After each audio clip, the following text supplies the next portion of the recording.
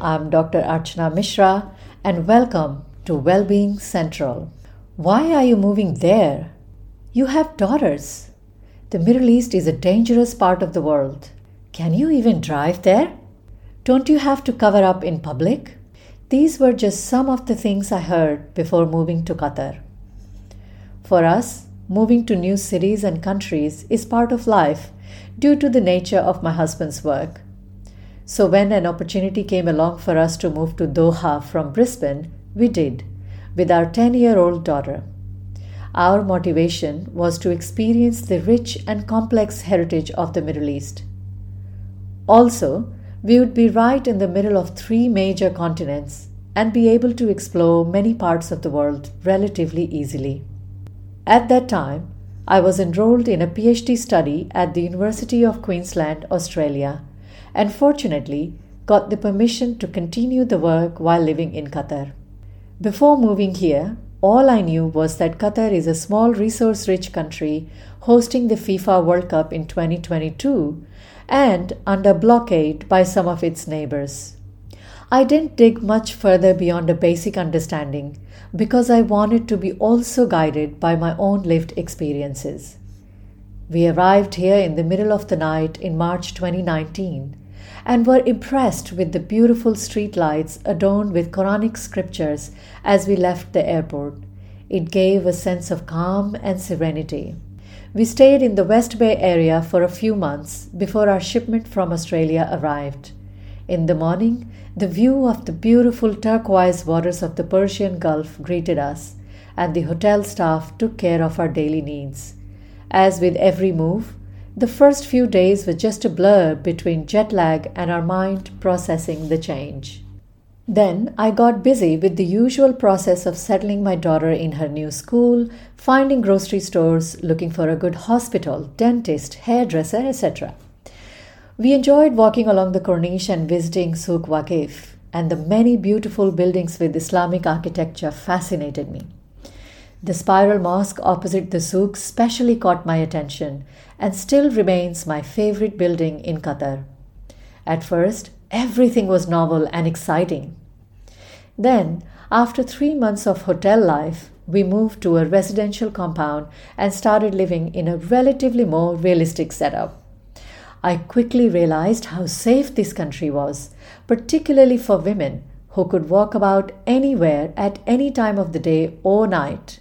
Also, we didn't need to lock up our houses or cars, even when we went on vacation, and that I found extraordinary by any measure. However, when the novelty of the new place started wearing off, I began to experience something different. I noticed a general lack of greenery.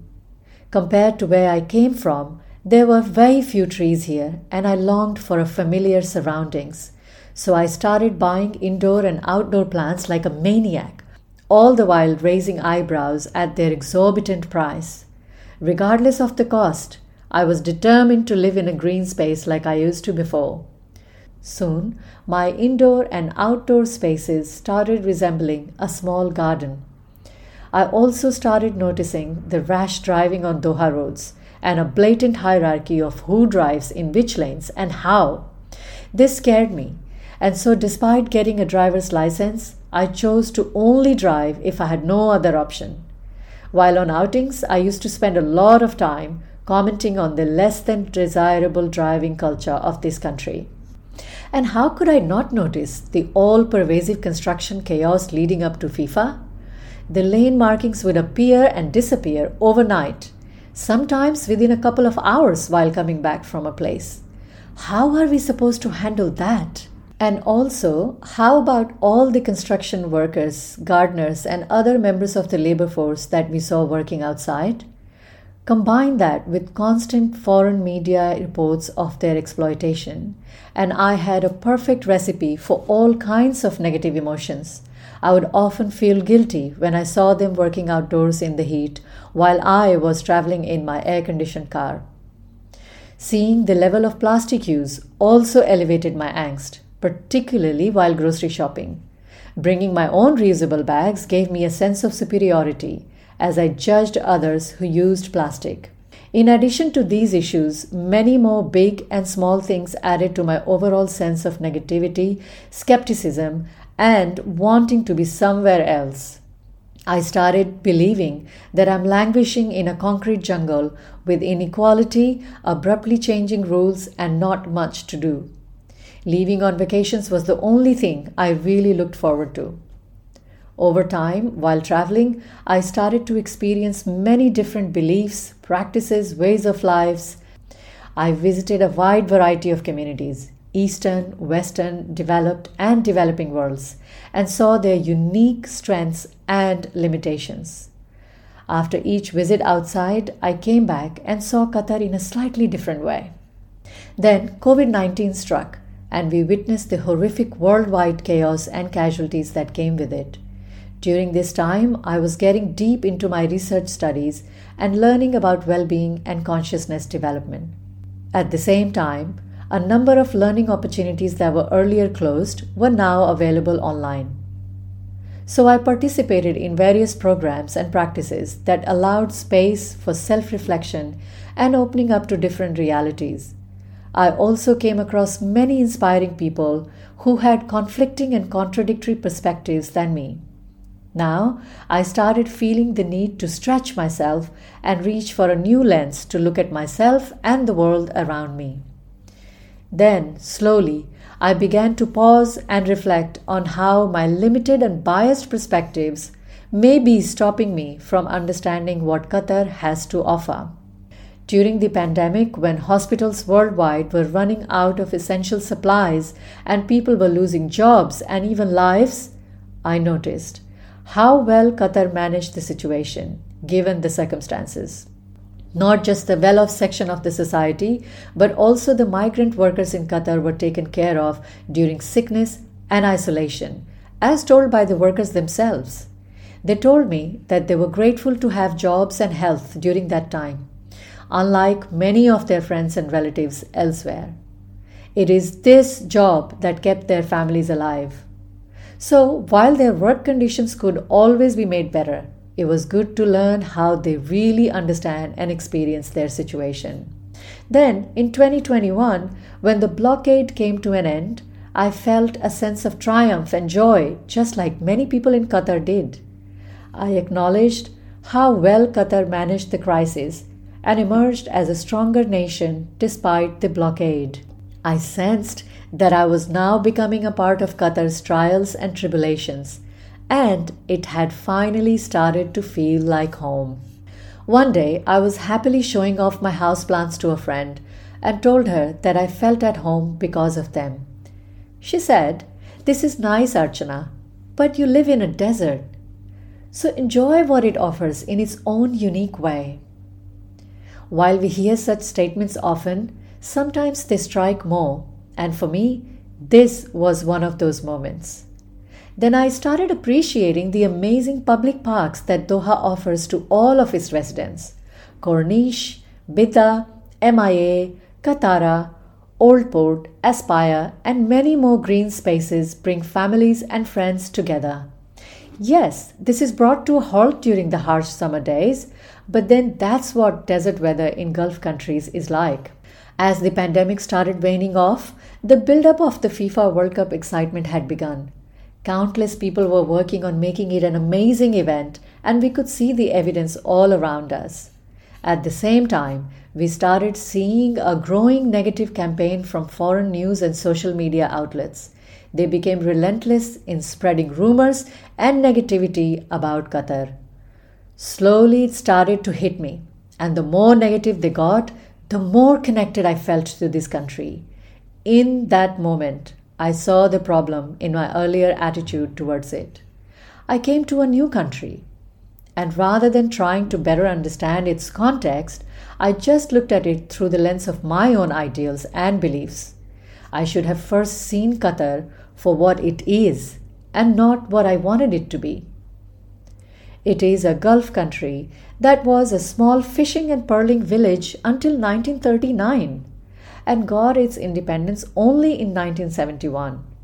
Coming into huge wealth in a very short time meant a lot of people flocked here to make their own fortune. A young country of around 300,000 people is hosting around 2.3 million expats from around the world. So imagine the task of looking after people from more than 100 different countries with varying levels of needs, expectations, and bargaining power. And to top it off, it also had to endure an almost 4-year long economic and diplomatic blockade imposed by some of its own neighbors. For being such a young and small country, Qatar is managing significant cultural, economic, and diplomatic complexities on several fronts. And it's not doing too badly. Yes, it has a lot of money, but that alone can't address all challenges. Many large, established, and resourceful countries are still grappling with the issues of labor reforms, native rights, social harmony, and sustainable development. So, is it fair for us to expect Qatar to address all challenges to our utmost satisfaction and as quickly as we want? Are we not prepared to be patient while it deals with the growing pains? When I now see the migrant workers here, I also see families that are surviving because of that work. They tell me that they feel safe here and that they are thankful for the good and free healthcare that is available to them. Of course, reforms are needed and they should continue to improve the current situation. But relentless flogging of the country based on our preconceived notions is a bit unfair. When I drive now, I still see unexpected moves by some drivers. But I also experience kindness by many who show more patience and tolerance on the road for other people's mistakes than I do. Sometimes I wonder if I have traded kindness for just polite mannerisms. When I come across plastic bags while grocery shopping now, I remind myself that in the march towards sustainable development, all societies are at different stages and prioritizing different things. Qatar is working towards a sustainable future, and I see evidence of that around me. So I need to always remember the context in which this country has to operate. My house and outdoor plants are thriving, but I have also learned to find beauty in the desert landscape. I am now actively learning to overcome my biases and meeting people and places where they are. With that spirit, I'm trying to understand Qatar and acknowledge its unique history and future potential. I feel the beating heart of Doha in Souk Waqif, where people from all sections of the society wearing thobes, abayas, shirts, saris, and Western outfits come together. Spread across the country are some phenomenal museums and art houses: Museum of Islamic Art, National Museum, Sheikh Faisal, and 321 Museum are some of my favorite. Also, I can't forget to mention Doha Metro that gave us the fabulous Metro This Way experience during the FIFA World Cup. Many people have optimized their economic, material, social, and cultural well-being after moving to Qatar, and I could see why that is the case.